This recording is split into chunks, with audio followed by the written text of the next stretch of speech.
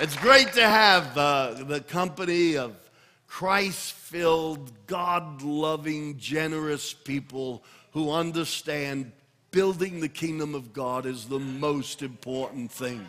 Can I get an agreement? Amen. So I've been teaching a series on the kingdom of God. In the first half of this series, this is message number 12, and I think at least 6 of the messages initiated starting on the authority we have and the power we have as a result of the kingdom of God is now. The kingdom of God is here. I thank God that because of this revelation very early in my preaching life, and I was going to say career, and that's not correct. This is not a career. It's not a profession. It is a lifestyle. You have this lifestyle too if you choose to step into it and walk into it. But I remember as a young preacher pioneering a church, and God very clearly gave me a revelation that when Jesus prayed, "Thy kingdom come," which sounds futuristic in our sense of grammar, that in the Greek it literally is a present tense verb. Everybody knows what a present tense is, right? You are present tense here right now. Stand up for a moment. Start jumping up and down and flap your arms around. She is present tense happening. She's a verb. She's shouting. She's waving her hands. She's jumping up and down. Erkomahi, thy kingdom come, is a present tense verb. It's not only here right now, it's happening. You see, I believe in miracles because the kingdom of God is happening all around me. It's happening all around you. If we see with the eyes of religion, we're going to look at Jesus historically. But when we understand that He is the great I am that I am, I always was, I always am, and always will be, and He never changes, we see Him through the eyes of revelation and not through the eyes of history. The kingdom of God is now, the kingdom of God is here, and the kingdom of God is happening all around us. I live, I breathe, I speak, I sing, I shout, I walk, I talk, expecting the miraculous of God, because now is the kingdom of God, and now is God our Father. Can I get an agreement? Give Him the praise. Come on now. Thank you, Jesus. And so the first 6 weeks or so, I taught and preached on the power and the authority of the kingdom of God.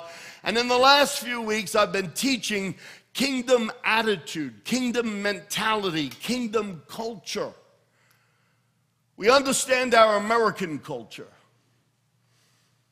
We understand our rights. We understand what is beholding to us as citizens of the United States of America. It grieves me that the sons of God don't know their daddy well enough to understand their rights of sonship and their rights of inheritance and their rights of citizenship. I live in this world, but I live in the kingdom of God in this world.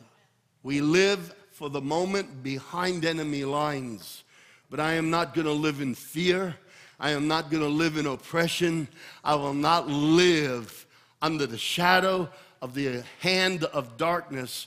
They are under my feet through the blood of Jesus Christ. Every day you wake up, the devil wants to convince you that he is the God of this world. And he may be the God of this world, but he is not the God of my world. Hallelujah.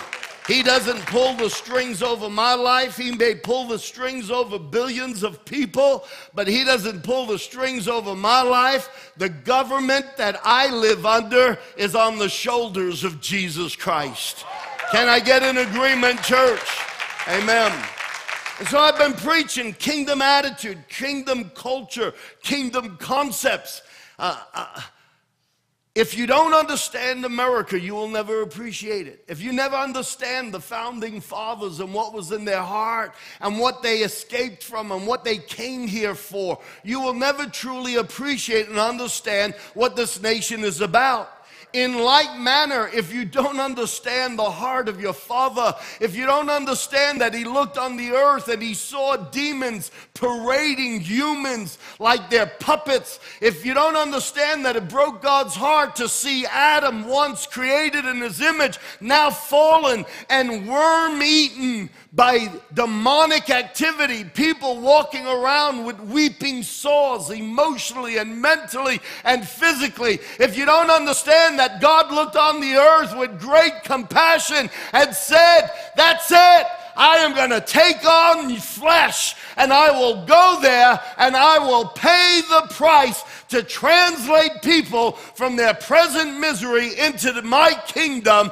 I will pay the price. And on that cross, He paid the price and said, it is finished. And we, the church, live life from the finish line that Jesus made as a demarcation in the sand between the kingdom of darkness and us. Who said good preaching? Thank you. Phil, stand up. Now let me hear you preach. Now stand up again. Stand up again. I want everybody to say, thank you, Phil, for cheering the pastor on. Amen. Listen, I don't often need a bone to be thrown to me. I mean, I'm like a passionate, wild little dog who wants to yap, yap, yap about the goodness of God. But there are times it's good to throw the pastor a bone. And let me tell you, don't just do it for my benefit. The more you emotionally engage with the truths that come out of the Word of God, the more you emotionally possess those truths. Good preaching, Pastor Rob. Good on you, Steve. Thank you, buddy. I'm glad you're in my corner. Hallelujah. My title this morning, the title of the series is, What Gospel Do You Believe? And my title this morning is Rewards, a Kingdom Concept. Rewards, a Kingdom Concept.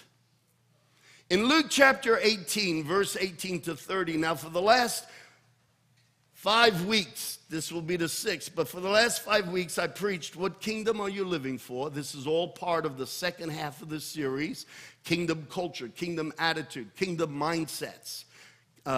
What kingdom are you living for? I know I preached that. Today will be 6 weeks ago, but I'm asking the question again. What kingdom are you living for? We get so caught up living in the kingdom of self and copying the kingdom of the United States of America. I live in a kingdom within a kingdom. I live in the kingdom of God, and I live for the kingdom of God. And how different Christianity would be if Christians got their head out of the world and into God's world, and we started living for the kingdom of heaven on earth. Amen. Then I preached, whose business is it anyway? We are so concerned about the business of our life that we fill ourselves with the busyness of our business. And Jesus was found in the temple as a 12-year-old kid. His parents had misplaced him, and they had already gone home. They were traveling a couple of days, and they race back, and they find him. And the first thing they say to Jesus is, why did you do this to us? Isn't it amazing when poop happens in life? Our reaction to God is, why did you do this to me? Human nature will always assail the character of God. And so Jesus' parents said, why did you do this to us? And very calmly, he looked at them and said, you should have known that I would have been about my Father's business. I ask you again, whose business is it anyway? The business of your life. whose business is it anyway? You want to enjoy the kingdom of God? You want to experience more of God's kingdom in you? You want to walk and live in the culture of God's kingdom? You want to see the miraculous? Then you must get into harmony and into agreement with the culture of God's kingdom. You cannot live contrary to the culture and contrary to the laws of the United States of America and enjoy the benefits of it. And likewise, you cannot walk contrary to the culture, the attitude, and the spirit of the kingdom of God and then expect the kingdom of God is going to show up all around you. We want to be spiritual ballerinas in a jewelry box, and when you lift the lid, and we just want it all to happen magically, not understanding that this is life, and therefore it's a lifestyle and it's a journey, and we walk with Jesus and we let Jesus talk to us, and guess what? We let him change us. I'm constantly having to change my opinions. I'm constantly having to change my perspective because my opinion doesn't always line up with his, and when it's him versus me, guess who's always right? Him. And guess who's always wrong when there's a contradiction? Me. And I settled that, Nick, a long time ago. There's one thing I am absolutely convinced of. He is good, and I'm so-so. I'm pretty good a lot of the time, but I am not intrinsically good. But he is. And I trust him. It's not about religion. It's about knowing the heart of who God is. Jeff, a couple of weeks ago, you got your hair cut from that, you had an awesome ponytail. I'm thinking of growing one. But then I'll definitely have more hair hanging down in the back than I have anywhere on my body. And I didn't recognize you straight away. And so I asked him, is this your first time? That was about 3 weeks ago. I'm glad you didn't get offended and you keep coming back.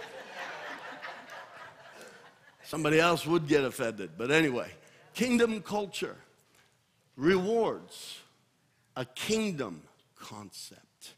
And so I want you to open your Bible with me to Luke chapter 18, starting with verse 18 to 30. A certain ruler asked him, that is Jesus, he said, "Good teacher, what must I do to inherit eternal life?" Verse 19, Jesus responds, he says, "Why do you call me good?" Jesus answered, "No one is good except God alone." In today's vernacular, language and the meaning of words have changed drastically. In today's common English, good is, it's good. Husbands, let me give you a marital heads up. When your wife spends 3 hours in the kitchen after having worked all day, and she puts a meal on the table, and she's got sweat pouring out, and she really went to town, regardless of what it looks like, regardless of what it smells like, regardless of what it might taste like. Don't say, "Yeah, it's good." Because you'll be calling me at 2 a.m. in the morning wanting to set up a counseling appointment. And I won't take your call. You see, today in the English vernacular, to say it's good, yeah, it's good, means it's okay. It's average. I got two friends. They crack me up. And we often go deep sea fishing. He just now moved to the east side of Florida. And he's a physical therapist. And my other buddy from New York, Lebanese, New York background, and he would tell all of his friends about our mutual friend who's a physical therapist. Oh, man, he's above average. He's above average. And this was his expression. And so one day the physical therapist said, you know, I get a little bit offended. Why do you tell everybody I'm just above average? He said, what are you talking about? You're above average. That means you're awesome. He says, no, that's not what it means. Above average, I'm average and I'm just a little bit above. He goes, no, that's not what it means. So he gets on the phone for a third-party interview. He says, Pastor Rob, what does it mean? You know, Jason and I having this conversation, what does it mean when you say it's above average? He said, that means it's brilliant. He's fantastic, right? I said, no, it means he's just a little bit better than good.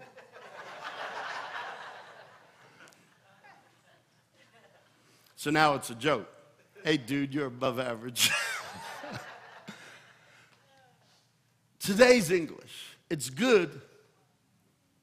It's barely anything that's impressive.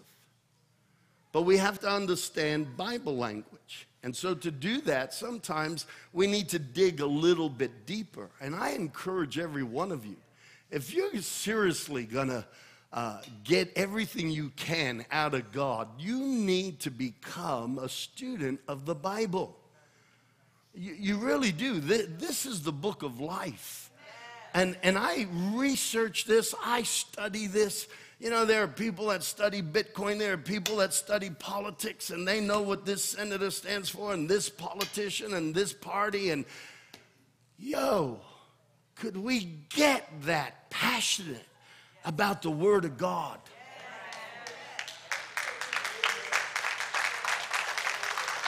Jesus answers and says, no one is good except God. So the word good in the context of this conversation can't be just average. Jesus says no one is good except God alone. And so this ruler recognized the divine goodness and the essence of God in Christ. You see, in God's vocabulary, something is only good if it's perfectly pure. No tinge of gray. A movie came out some years ago. No, I did not see it, and I hope you did not. Nor did I read the book, 50 Shades of Grey. Let me make a correction. When you look at humanity, there's over a gazillion shades of gray. And I don't mean that with any sexual connotation whatsoever. What I mean is that the best of us all have tinges of gray in our life. Is everybody following me? When this young ruler said, good teacher, Jesus was asking a very pertinent question, because the answer to this question, which the guy never got, he religiously said, Jesus, you're a good teacher. If he really understood the goodness of God, he would not have walked away a very sad person. And as he's conversing with Jesus, the mere fact that he says, good teacher, meant that there was some type of observation inside of him, some kind of mental recollection or acknowledgement that this wasn't a mere man, because man on his own is a fallen being. And every one of us disappoint, and every one of us are disappointed. Hello? Absolutely. The devil appointed us to be disappointed and to be disappointing. God appointed us before the fall to walk in his glory and in his image and in his likeness. And so this man says, thank you, Russ. You know, the Bible says, my sheep know my voice. The shepherd knows the voice of the sheep as well. I don't even have to look up. I know your voice, Russ. Thank you. This ruler recognizes the divine goodness and the essence of God in Christ. Since no human being is morally good in this sense, good, not even a hint of gray. There's no tinge. He's perfectly morally pure. Maybe he actually recognized that this teacher was the Christ, the Messiah, Yeshua, the anointed one that Israel was waiting for. Because you call no man good.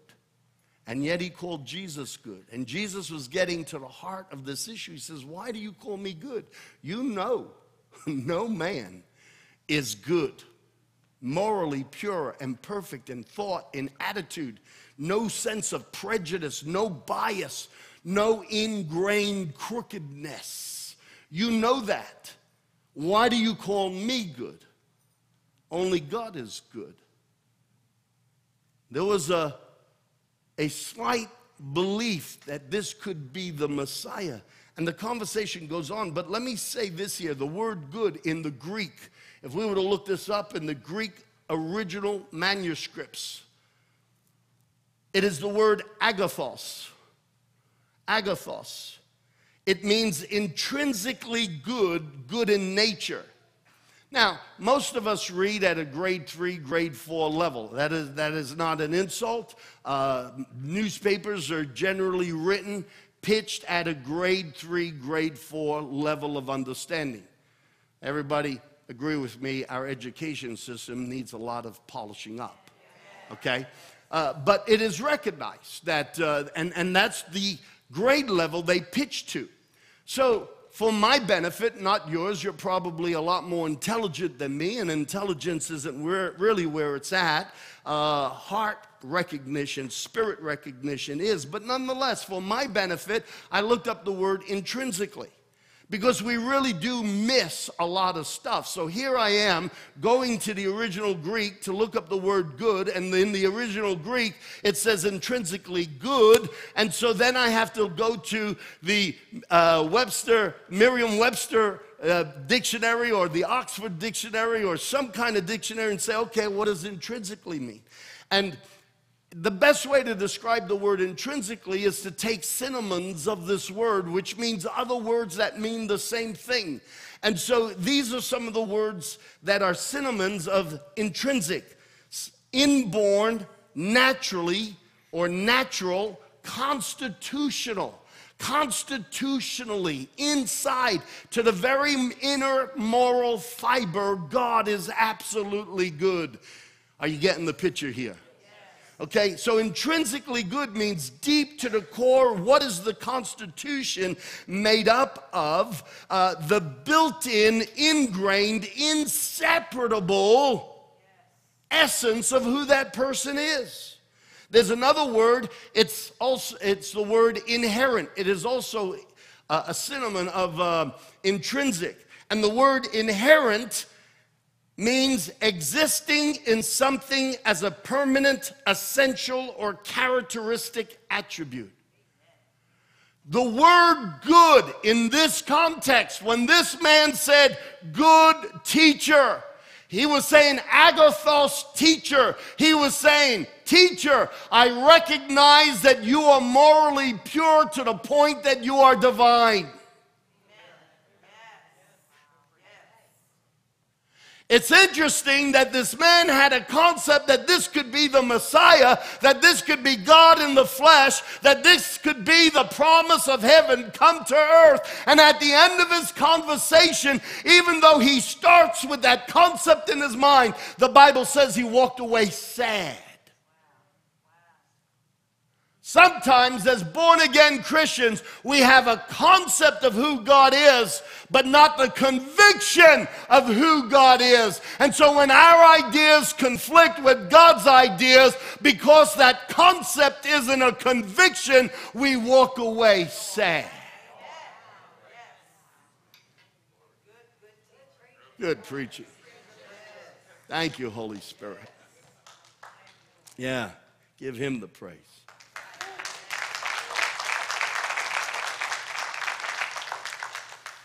I'm going to put a couple of phrases up on the screen, and feel free, I'm not a note taker. When I'm at conferences, I see something I like on the screen. I get my cell phone out, and I put the camera on, and I start taking pictures. It's the best way for me to take notes. Feel free to do that. The first phrase I want to put up on the screen is this. This is essentially what I'm talking about right now. This issue of good teacher, the acknowledgement that this young ruler made. This is essentially absolutely necessary to understand. Without this revelation, of the goodness of God, you will always struggle to get anywhere in God. This issue of, is he good, in this Greek biblical context? Is he good? Is there prejudice in him? Does he look at me differently than he looks at my brother? Does he have a different attitude to me than he does of a person of a different color? Is he biased? Is he prejudiced? Does he have preconceived notions of me and therefore makes judgments on the whispers of what he heard rather than the revelation of who I am? You see, to understand that God is good, to understand that God is flawless, to understand that his purposes for you are always righteous and they're always just, we put God on the stand and we judge him based on our opinion of circumstances. We can't see what he sees, and so when life is happening in the middle of our situation, we judge God based on what we know. God acts based on what he knows.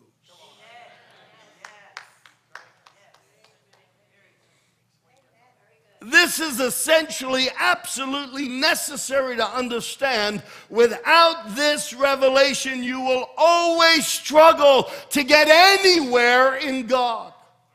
Whether you're trying to get a healing, or whether you're trying to get a breakthrough financially, or whether you're just trying to develop a relationship after scores of broken human relationships, and you're having trouble hugging him and opening your heart and getting honest and real and raw, you will never get anywhere in God, essentially, if you don't come to the revelation that he's good. He's not like everybody else.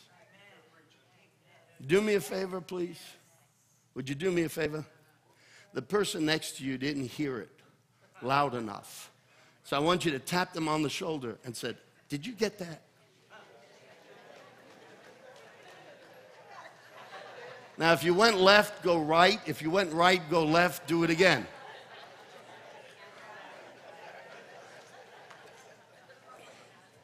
The next statement that I wrote, get your camera ready if you want to take a picture of it. I'm fortunate. These are forever in my notes.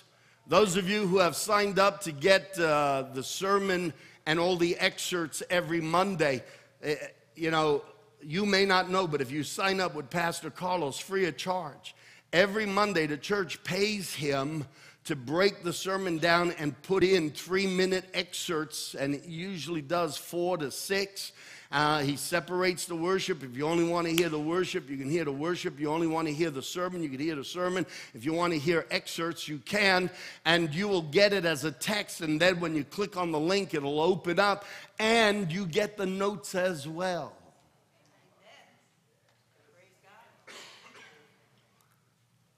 Here's the next one. God, my spelling error. Sorry. It's in my notes, it's wrong. Can you correct it? God is good. Can you guys correct that? All right, God is good. Absolutely morally pure, incapable of the slightest tinge of gray. He is absolutely morally pure. He is the whitest of white. And that's not a racial comment. We're talking about the purity, the character of God. God is good. He is absolutely morally pure. He is incapable of the slightest tinge of gray. He is absolutely morally pure. He is the whitest of white. Here's the next one. Are you ready? Because this one's going to slap you in the face. Everybody say, I want it. See, I've come to learn to love truth. I would rather the ugly truth than the comfort of a lie. Because with the ugly truth, I would rather the ugly truth than the comfort of a lie, because with the ugly truth, you know where you are and you can discern where you need to get to. But in the comfort of a lie, you're in deception, and you're going to stay in deception because you don't know you're in deception. I've come to love truth. I'd rather the ugly truth than the comfort of a lie. So if you're ready, here comes the next one. You will only ever trust God to the level you perceive the goodness of God. Oh, this is good stuff. Tamara, this is good stuff.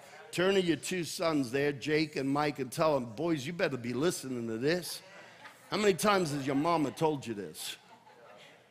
You will only ever trust God. You will only ever be able to walk in the shadow of His greatness to the level that you perceive the goodness of God. That's why this is an area that the enemy will sabotage.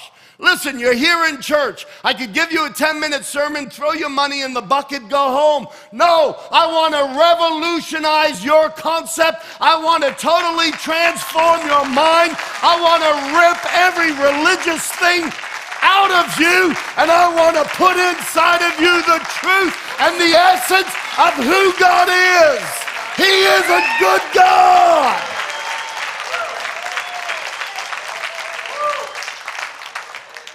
You will only ever trust God to the level you perceive the goodness of God.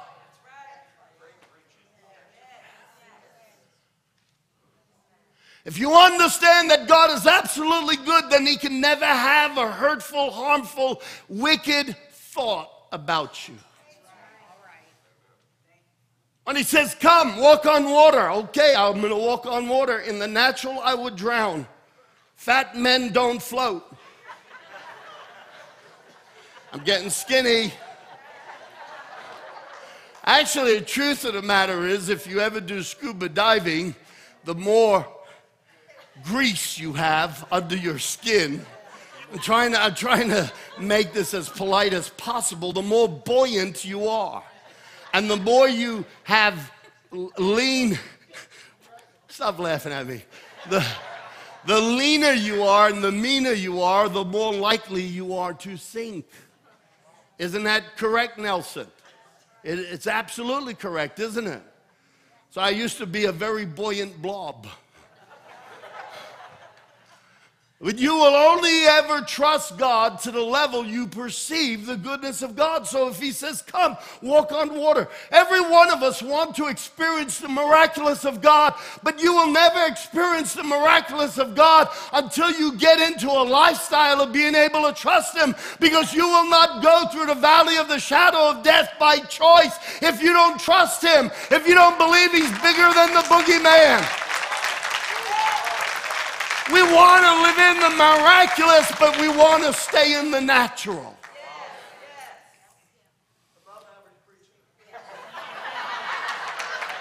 Ushers, escort him out.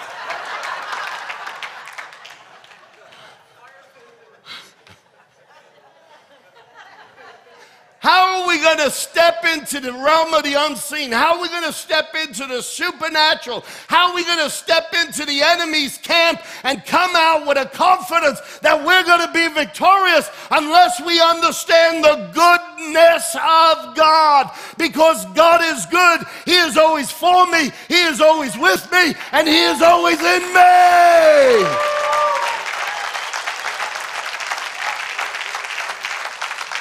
Men disappoint, but God never.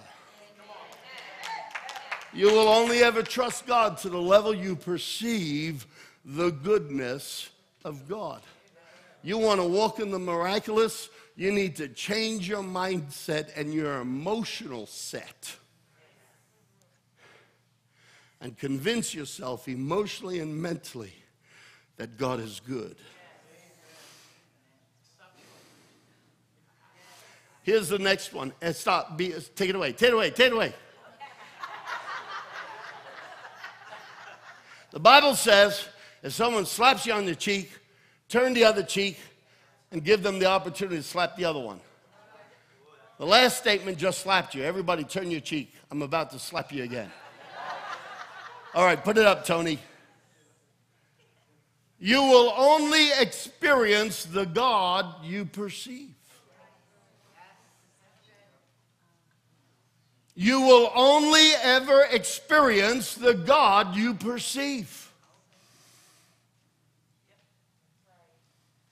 Do you remember the parable of the guy who had 10 talents, another had 5, and another had 1? The master comes back and he says, here's your talent, here's 10 more. Jesus says, good, faithful servant.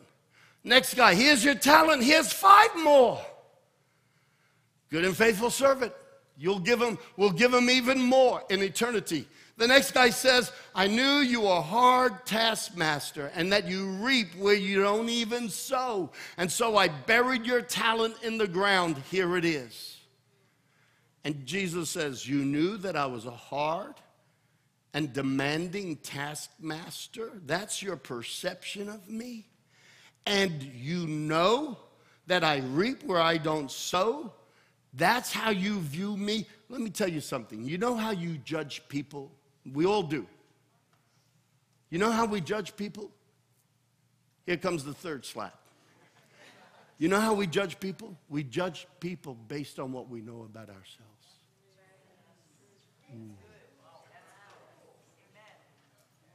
Ouch. He says, that's how you see me, then that's how I'll be to you. Take away even the 1 talent and throw him into outer darkness. You see, the concept of the goodness of God is absolutely essential. If you're ever going to have divine order in your life, the divine order starts with God at the top and your image of God at the top.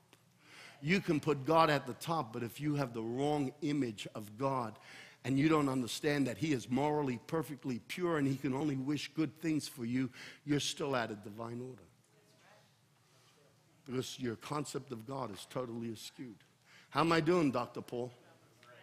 How am I doing, Dr. Simone? Well, then why aren't you here every week? He lives or has lived out of the state, so praise God.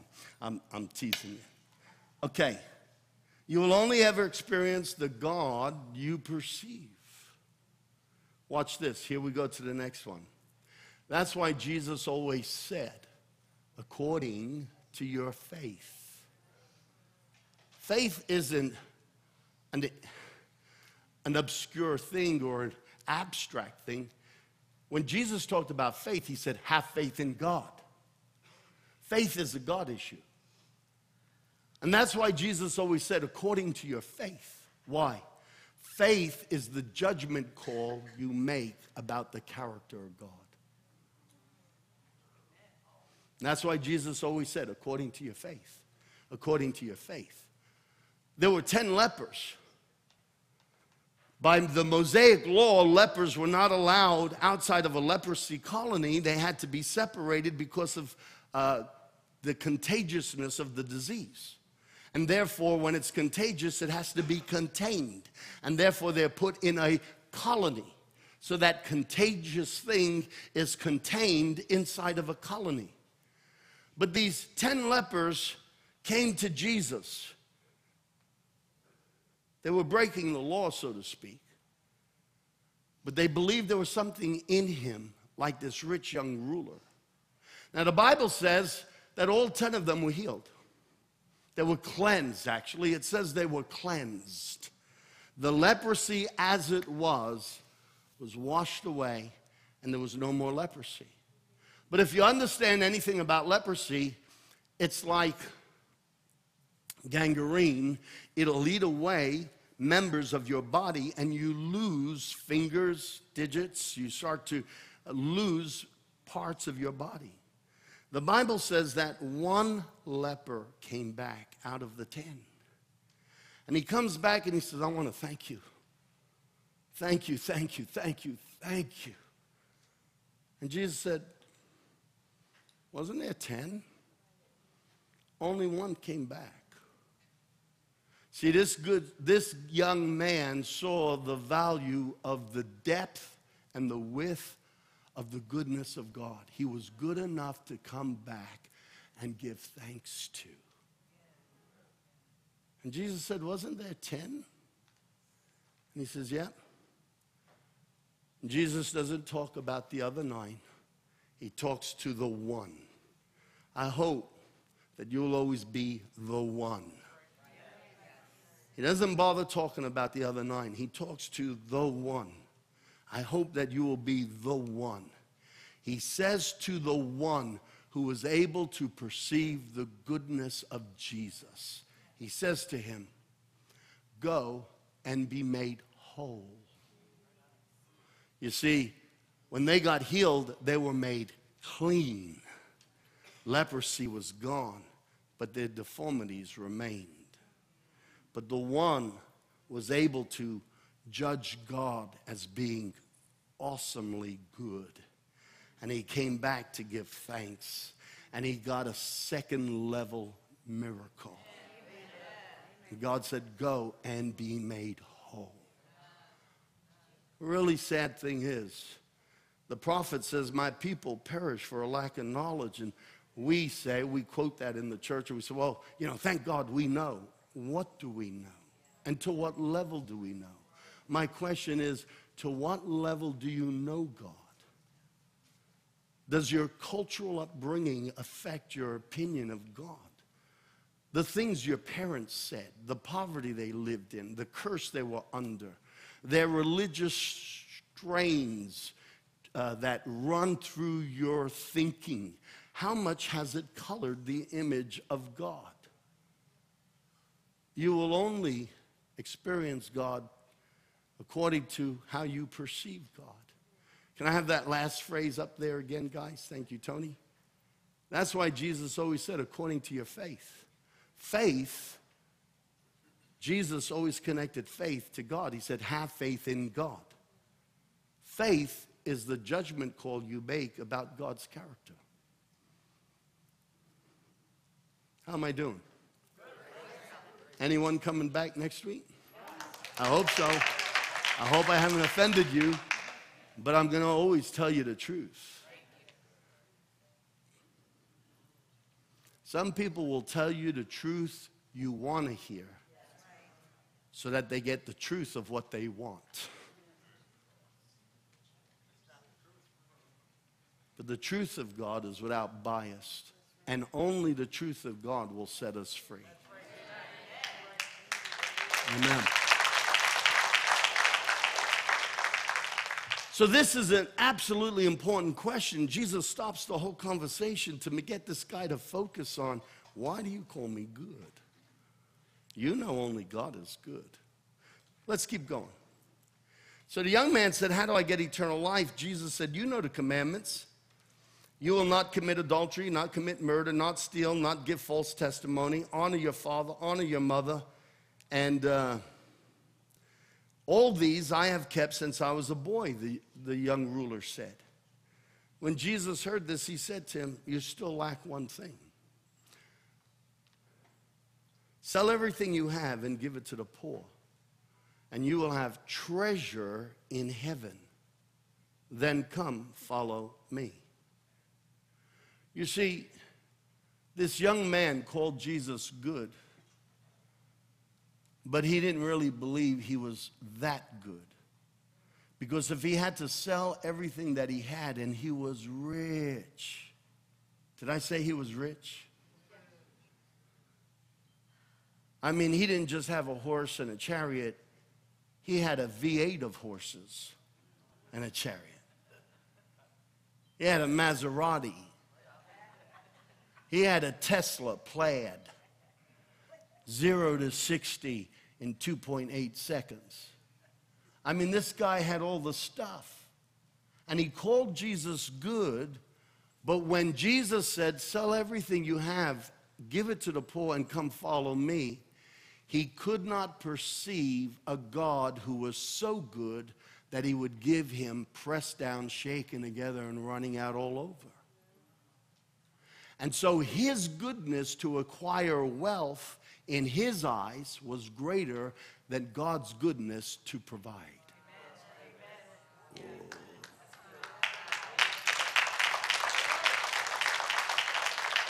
And his inability to conceive of the completeness of the goodness of God robbed him of everything he had and everything he could have had. And the Bible says he walked away very sad. When Jesus heard this, he said, you still lack one thing. Sell everything you have, give to the poor. You will have treasure in heaven. The word treasure in the Greek is the word thesaurus, a storehouse of precious things. A storehouse of precious things. Do you know that it is so true that you cannot outgive God? God is no man's debtor, so it doesn't matter whether you give him $5 or you give him $5,000 or you give him $50,000 or you give him $500,000 or you give him $5 million, he's going to outdo you. God is no man's debtor. You can't do for God without God doing more for you. It comes back to he is essentially morally pure. There is no shadow of gray. There is no tinge of gray. He is so morally good. He is so morally pure. It even affects his sense of generosity. He cannot receive more than he gives. Because there's no tinge of gray that says, oh, I like that. I want to keep getting more. Give me more. No, we're like that. And we judge God out of what we know about us.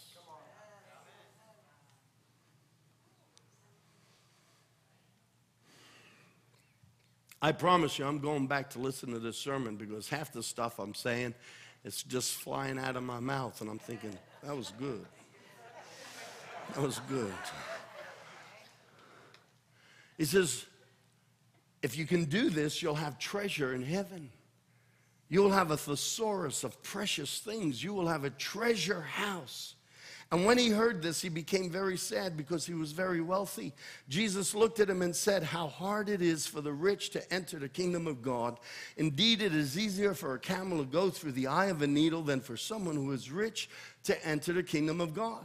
Those who heard this, Peter, James, John, who gave up their father's fishing business. Peter and Andrew had their father's fishing business. James and John had their father's fishing business. And they said, because they've given up all this stuff, it says, those who heard this asked, who then can be saved? And Jesus replied, what is impossible with man is possible with God. And Peter said, we left everything we had. I mean, our father's inheritance was tied up in that fishing village. That was our retirement. That was our daily bread. That was everything. That's how I bought my wife bouquets of flowers when I came home smelling like fish. Peter says, we left all that we had to follow you. Jesus says, now everyone take note. What verse is this? I'm going to ask you again, what verse is this? And what's the next verse? 30. I want you to take note. I'm going to show you something so cool, I'll guarantee nobody here ever saw it. I never saw it. God showed me this morning. He poked me in the eye, and I started to laugh. Watch this. Verse 29, truly I tell you, Jesus said to them, no one who has left home or wife or brothers or sisters or parents or children for the sake of the kingdom of God, which is here, which is now, will fail to receive many times as much in this age, this life, and in the age to come. Verse 29 and verse 30. Everybody, is it verse 29 and verse 30? Yes. This story is repeated in 3 of the 4 Gospels. John is the only one who doesn't repeat this story. It's been repeated in 3 of the 4 Gospels, and what's fascinating is that when they added chapters and verses to the Bible, either deliberately or by God coincidence, which is a God incidence, in all 3 Gospels that tell this story, this scripture that I just read is always verse 29 and 30.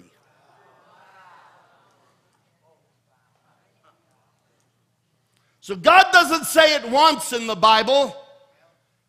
He taps Matthew and he says, write it. He taps Mark and he says, write it. He taps Luke and he says, write it.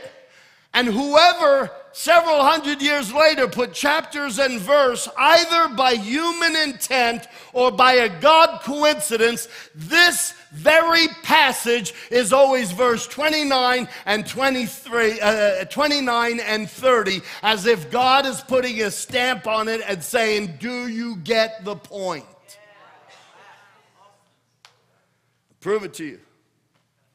Matthew 19, verse 28, 29, 30. Jesus said to them, verse 28, truly I tell you, at the renewal of all things, when the Son of Man sits on the glorious throne, you who have followed me will also sit on 12 thrones, judging the 12 tribes of Israel. Verse 29, everyone say, verse 29. And everyone who has left houses or brothers, sisters, or father, or mother, or wife, or children, or fields for my sake will receive 100 times as much and will inherit eternal life. Verse 30, but many who are first will be last, and many who are last will be first. Mark chapter 10, verse 29, 30, and 31.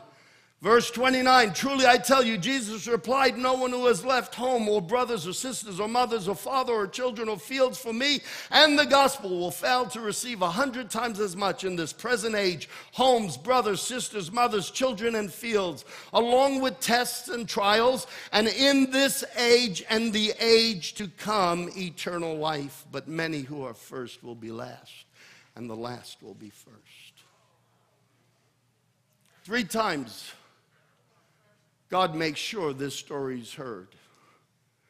And either by human appointment or God incidents, this response, this very important response, so that you won't have trouble remembering, it's got to be verse 29 and verse 30 in 3 of the 4 Gospels. Isn't that pretty cool? Go on, give the Lord a hand.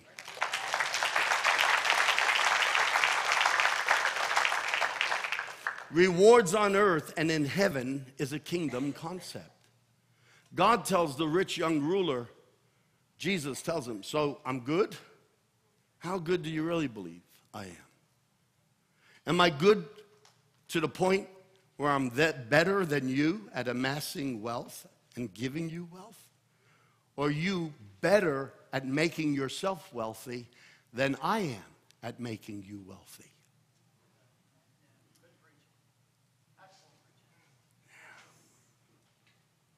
How am I doing, Donna? What do you think, Roger? Insightful, isn't it? The Holy Ghost does this. Can I tell you that I struggled all last night till late, and in 20 minutes God downloaded this morning? And I said to him, what were you thinking about? And then I had to remind myself, he's good, I'm bad. There was some nut thought in my head, and God is always good. See, I can brag about this because I know I didn't write it. I mean, it was a boom, boom, boom, boom. The Holy Ghost just started opening this up to me in a way I've never read and never heard it ever preached. How good do you believe God is? Because to the level that you can perceive his goodness, that's the level you will live at. Ooh, that was good. To the level that you can perceive he is good, that's the level you will live at. Rewards on earth and in heaven is a kingdom concept. Matthew 16, this is my last verse. Matthew 16, verse 27. For the Son of Man is going to come in his Father's glory with his angels, and then he will reward each person according to what they have done. We have so convinced the church that you're saved by grace and not by works, lest any man should boast, that we got everybody walking around singing the songs of grace and not doing a darn thing for the kingdom of God. Whether you pull out a $100 bill, a $5 bill, a $10 bill, or you pull out the biggest bill you can, pull out a penny, pull out a silver dollar, there's 2 sides to it every time. And while it's true, you are not saved by works, you are saved by grace, lest any man should boast. It is also true that you will be rewarded on earth and in heaven according to the good works, the morally pure things you do without a conniving, selfish, self-centered purpose for the kingdom of God. For the Son of Man is going to come in his Father's glory with his angels, and then he will reward each person according to what they have done. Jesus said, store up treasures in heaven, have a thesaurus of blessings and riches and wealth. The word rewards in the Greek is the word misthos, and it literally means wages, hire, pay for service, salary, reward, and recompense. Isn't it amazing? Madonna sang, I'm a physical girl.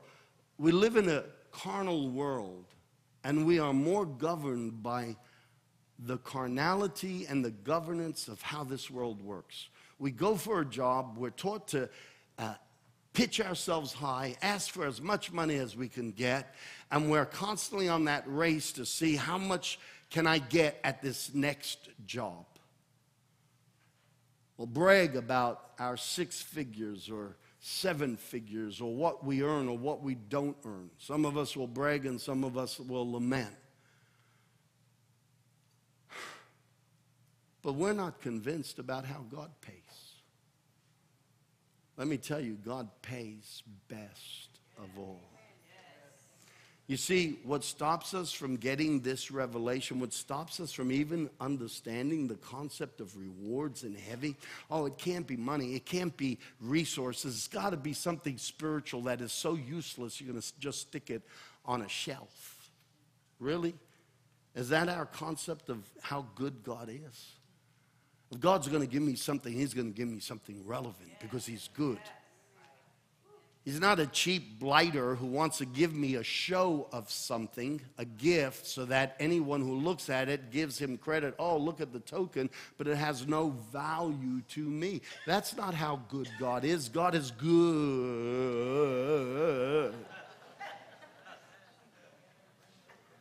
I said it like that so you'd remember it. He's good. Misthos. He will give you wages, hire, pay for service, salary, reward, recompense. He will reward you here and He'll reward you in the world to come. We have more confidence in secular companies and organizations to give us just compensation. How come we're not selling ourselves out for the kingdom of God? God will give you recompense. God will give you your wages. If the church really understood how good God is, they'd have no trouble believing that if no matter what they sell, what they give, how much time they give, how much they throw themselves into building the church of Jesus Christ, if people really had a revelation that God is good, everybody would be investing all their time, all their money in the kingdom of God. And so many more people would be touched and ministered to and reached. But because of our poverty, poor, miserly image of the goodness of God, we are convinced we're better, we are gooder at providing for us than God is good at providing for us.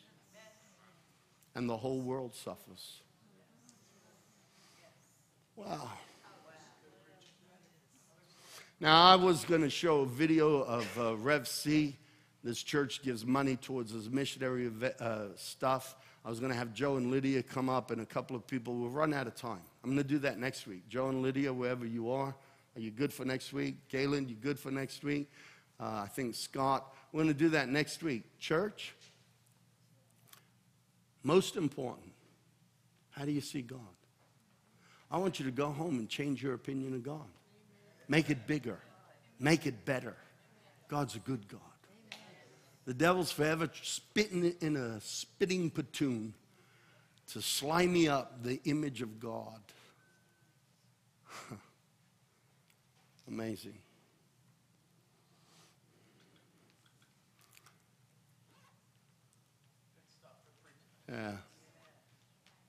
Yeah, there's a great disconnect in the church.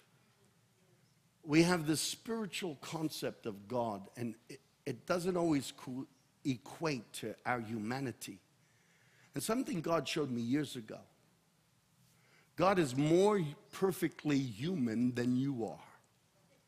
And I know that sounds blasphemous, but it's not.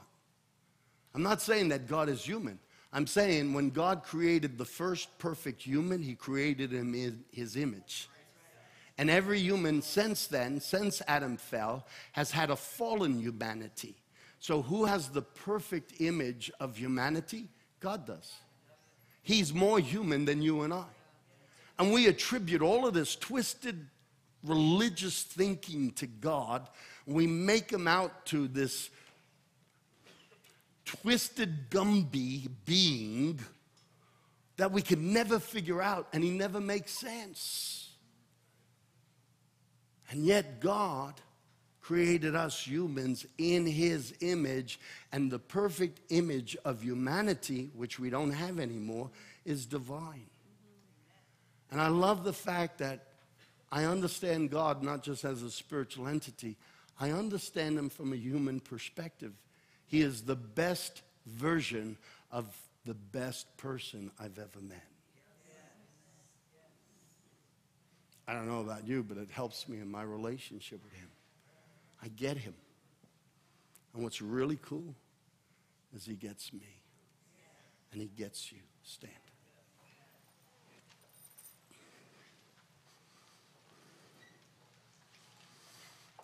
Wow. Wow, wow, wow, wow.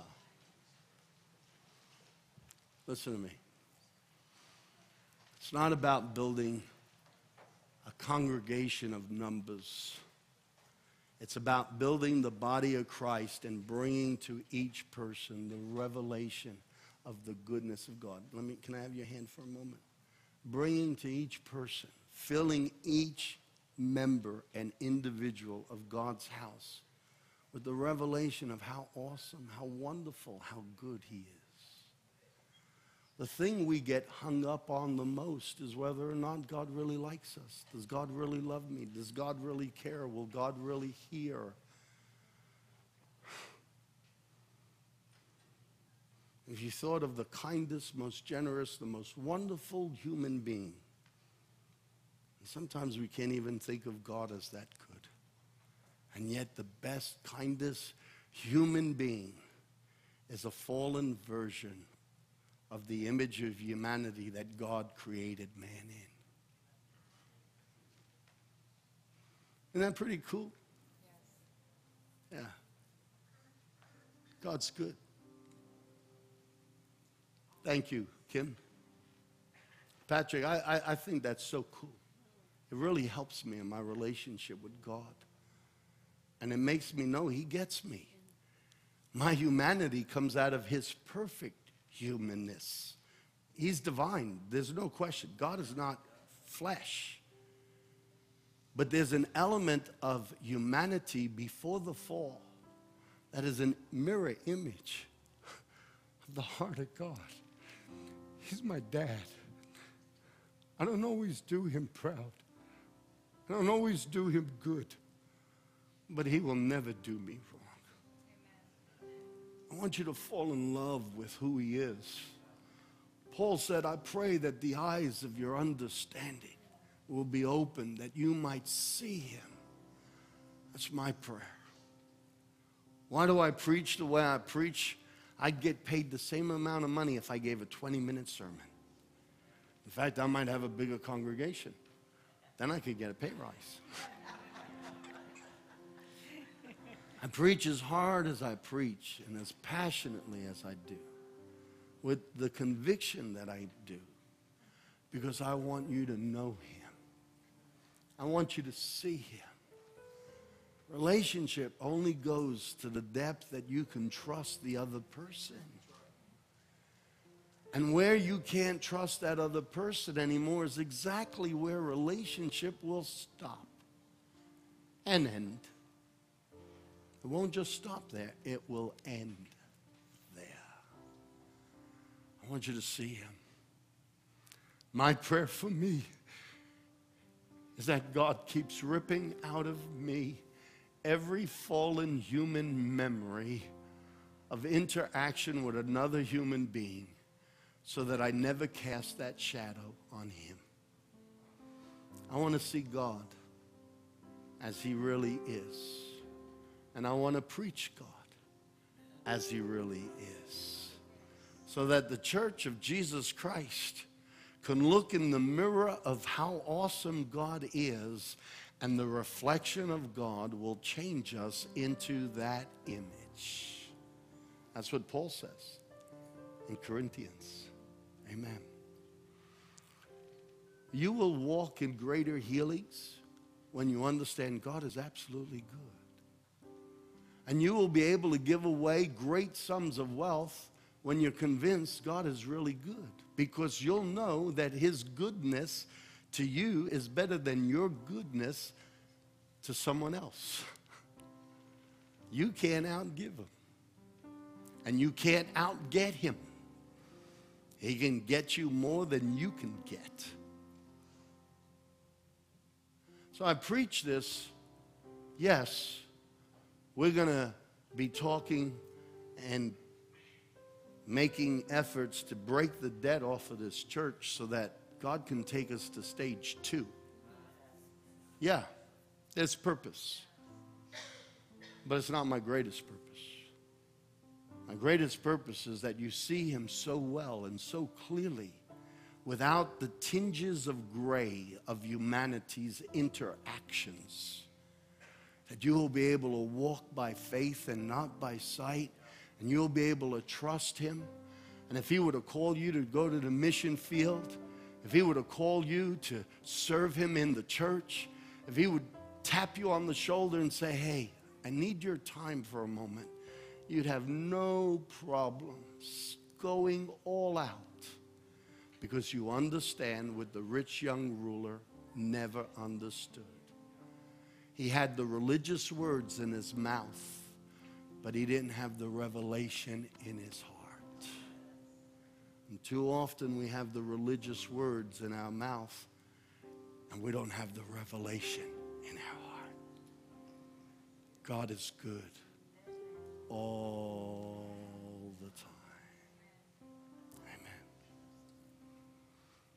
Next week, we're going to break it down. And I'm going to call on you to seriously think about the condition of this world, where our education system's going, where widows are, where single moms are at, the whole polluted, convoluted situation of life. And I'm going to ask you to start making serious considerations about investing in the kingdom of God. Listen, I preach to maybe 200 people here. We have 360, 70 people in this church. 200, 220 show up at any given time.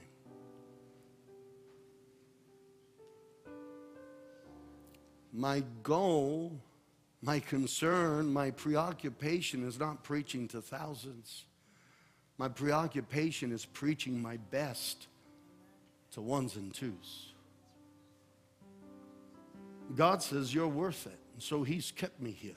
Now, in the last 8 weeks, He's started opening the doors, and invitations are coming from all over America and even overseas. But for 20 years, I have faithfully sown into you because God believes in you. I believe in what the next step of this church is. I believe in the vision. I believe in the purpose. You know why? Not because I believe in Rob Scarallo. No, that makes me want to actually resign. But because I believe in the goodness of God. God has a plan for this house. And God wants to touch this community.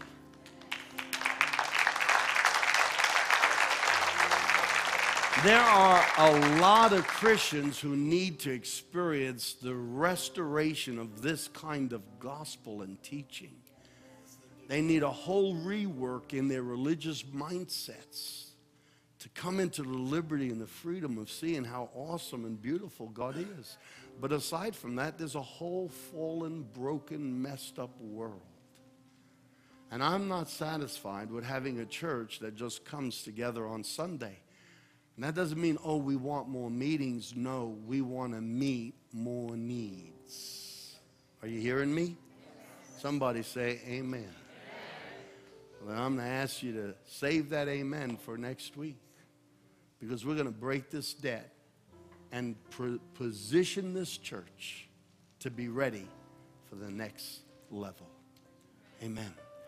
If you're here today and you've never asked Jesus Christ into your heart, that is absolutely, without question, Miriam, the most important thing. Nothing starts in God until you start with God in you. It's not about joining a church. It's about letting Jesus come into your life, come into your heart. Maybe you've been religious. I'm asking you, have you been with Jesus? Maybe you've been an altar boy. Maybe you took communion and had a pretty communion dress. Maybe you were baptized in water in a good Baptist church or a Pentecostal church. I don't care. It means squat. Do you have a relationship with Jesus Christ? I have screwed up so much, I can promise you this. As much as I love you and I trust you, I would never tell you every hidden secret in my life. But I trust God with my stuff. And you can trust God with your stuff. I'm asking you, if you've never asked Jesus in your heart, today it's time to be the one. Not like the rich young ruler who went away sad, but to be the one who came back and got a miracle to another level. If you've never asked Jesus Christ to come into your heart and be your Lord and Savior and have a relationship with you, while every eye is closed, would you raise your hand? Come on, raise your hand. You need to make that step. Sir, I see your hand. Ma'am, I see your hand. God bless you. Sir, you can put your hand down. Young lady, you can put your hand down. Who else? There are others. I know there are. God's telling me. Sir, you can put your hand down. God bless you. I see you. There are others. Who else? I know there's at least, I feel it in my gut, in my spirit. There's another two that God is tapping you, and He wants to have a relationship with you. You raise your hand, that doesn't make you part of this church. You don't have to sign on to Rob Scarallo, even if you hated the way I preached. I'm talking about you and Jesus. One last time, anyone else want to ask Jesus in their heart? Okay. Father, bless them all. Now, everyone, repeat after me. And those of you that raise your hand, I want you especially. Everyone's going to pray it, but I want you to pray it. Young lady, I want you to pray it. Everyone's going to pray it at the same time. God knows who you are, and so when you pray it with intention, God will hear you. And I'd love for the two of you to come and talk to me straight after church. Okay, I know I got sweaty, but I still got some good smelling stuff on me. I'm okay. Everyone else is going to let them come to me first. Now let's all pray. Everyone close your eyes. Dear God, I thank you that you're not religious. You're not stiff and stodgy. You're real. I love real. And God, I'm asking you right now to get real with me. Jesus Christ, come into my heart right now. Forgive me. I made a ton load of mistakes. We all have. But I've made mine. And I take ownership. But I'm also going to release them to you. Here are my failures. Here's everything I'm ashamed of. Here's all of my sin. I don't want you to just forgive me. I want relationship. Jesus Christ, come into my heart. Come into my life. Come into my existence. Have relationship with me as I endeavor to have a relationship with you. Dear God, thank you. Thank you, thank you, thank you for being real and coming after me. I believe you heard me today. You've accepted me today. And Jesus Christ now lives inside of me, and my sins are forgiven. Amen. Come on, church, let's give them a big round of applause.